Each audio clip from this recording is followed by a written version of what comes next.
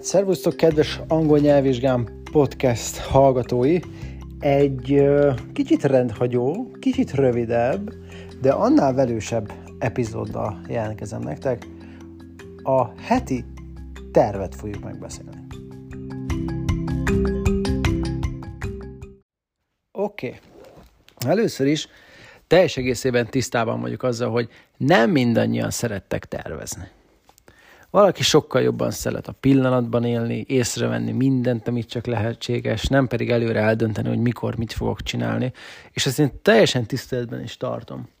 Ugyanakkor vannak, akik hajlamosabbak tervezni, mint például én, és hogy is mondjam, hoztam neked egy tervet, hogy az enyém annak idején hogy nézett ki, de azért fontos megemlíteni, hogy mindnyájan eltérő célokkal vagyunk itt. Jó? Bár vannak, akik középfokú nyelvvizsgát akarnak, vannak, akik felsőfokút, vannak, akik csak jól akarnak beszélni, vannak, akik nem akarják, hogy a gyerekeik lekörözzék őket angolban, ugye?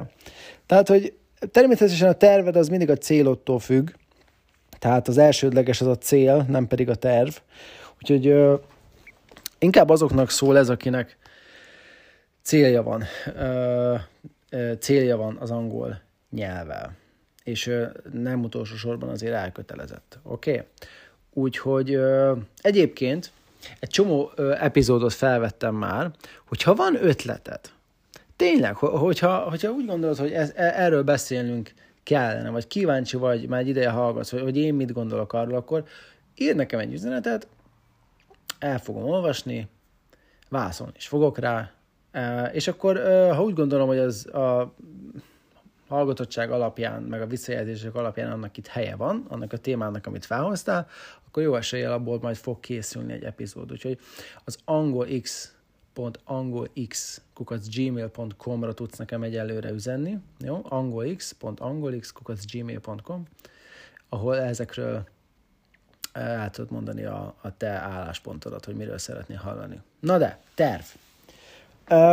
A terv azért fontos angol szempontjából, mert a végső soron az fog itt nyerni, és nem egymás között versenyzünk, hanem saját magunkkal, aki rendszeresen tanul. Jó, mert hogyha rendszeresen, igazából nem is az a feladatod, hogy megtanulj angolul, az a feladatod, hogy minden nap egy picivel jobb legyél angolból. Ez lehet, hogy éppen szótanulásban bővült a tudásod, lehet, hogy egy nyelvtant értettél meg, lehet, hogy jobban érted a hallott szöveget, nem tudom, de az kellene, hogy a célod legyen, hogy minden nap egy picivel jobbá válsz. Mert ha ez így lesz, akkor az, hogy előbb-utóbb eléred a célodat, az nem kérdés. Ugye? Tehát ez egy teljesen logikus következmény lesz. Na most a terv ezért fontos. És itt nem olyan dolgokra kell gondolni, hogy napi 2 óra hossza, mert ha már követsz egy ideje, akkor tudod, hogy én ezt annyira nem támogatom. Sőt, olyan szinten nem, hogy vannak, akik jönnek hozzám órára, és akik egy jó ideje halogatnak, és úgy gondolják, hogy most akkor nagyon-nagyon gyorsan elkezdenek haladni. Először ez egy fantasztikus dolog, főleg, hogy tényleg beleteszik az időt is, az energiát, szóval le a kalappal előttük. Ugyanakkor nem biztos, hogy hosszú távon ez ki fog fizetődni. Ugyanis én azt gondolom, hogy kevesebbet tanulni, de rendszeresen, az sokkal jobb, mint nekiugrani, mint az állat, és akkor betervezni a napi 2-3 óra tanulást, meg heti 5 órát a tanárral. Nem, persze értékelem az elköteleződést, csak hosszú távon azt gondolom, hogy csináljunk kevesebbet, de azt rendszeresen, alakítsuk ki a tanulásnak a szokását, az jóval kifizetődőbb. Mert annál rosszabb nincsen, legalábbis az én szememben, hogy rászánod az időt, rászánod a pénzt, rászánod az energiát, leteszed azt a nyomvat nyelvvizsgát, és de jó, hogy vége van, utána meg leszarod az egészet. És fél év múlva már azt se fogod tudni, hogy mondom azt, hogy itt én angolul tanulok. Jó? Tehát, hogy annál rosszabb nincs. Ezért mondom, hogy nem az a cél, nem az kellene, de nyilván nem vagyok a helyedben, tehát nem tudom pontosan, de az azért nem, tehát az angol azért van annyira hasznos, azt gondolom, hogy ne csak a papír miatt foglalkozzunk vele, hanem alakítsd ki a tanulásnak a szokását. Úgyhogy én ezt a tervet is mindig úgy alakítottam saját magam számára, hogy nem napi 2-3 órákat iktattam be. Egyébként meg, hogyha dolgozol, akár gyerekeid vannak, vagy munkahelyed van még, mellette nyilván van, akkor, és most gondolod, hogy random majd a semmiből 2-3 órát fogsz naponta angolozni, mert én nem hiszem. Oké. Nekem annak idején az volt a tervem, és akkor rátérünk, hogy minden nap, az lehet, hogy már előző nap elkészítettem, ez rá van bízva, hordtam magamnál egy cetlit, amire szavak voltak írva. 7-8 szó. Lehet, hogy ezt egy filmből írtam ki, lehet, hogy a YouTube-ról, lehet, hogy egy könyvből.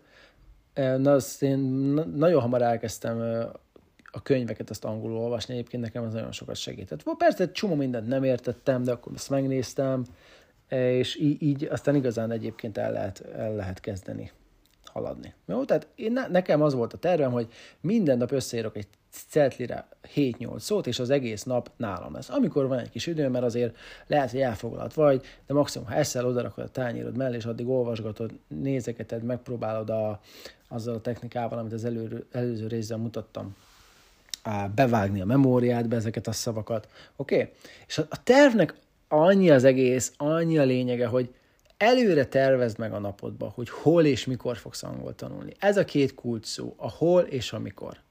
És ez azért mondom, hogy itt a hol és a mikor a kulcs szó a szokásoknak a kialakítása szempontjából, mert egyfajta bizonyosságot ad, és most ezt nem akarok komolyabban a pszichológiába beleugrani, de ha nem tudod, hogy mikor, akkor honnan tudod, hogy már most meg kellett volna csinálnom, de nem csináltam.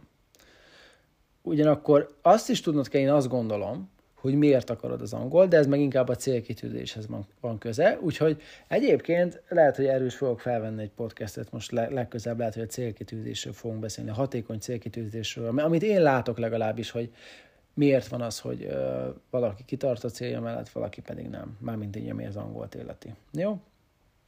Tehát hol és mikor, ez legyen gyakorlatilag a terved. Hol és mikor és hány napot a héten. Mondd azt, hogy hazajövök, kedden ott van egy üres járatom, fél órám, akkor én oda beiktatom az angolt.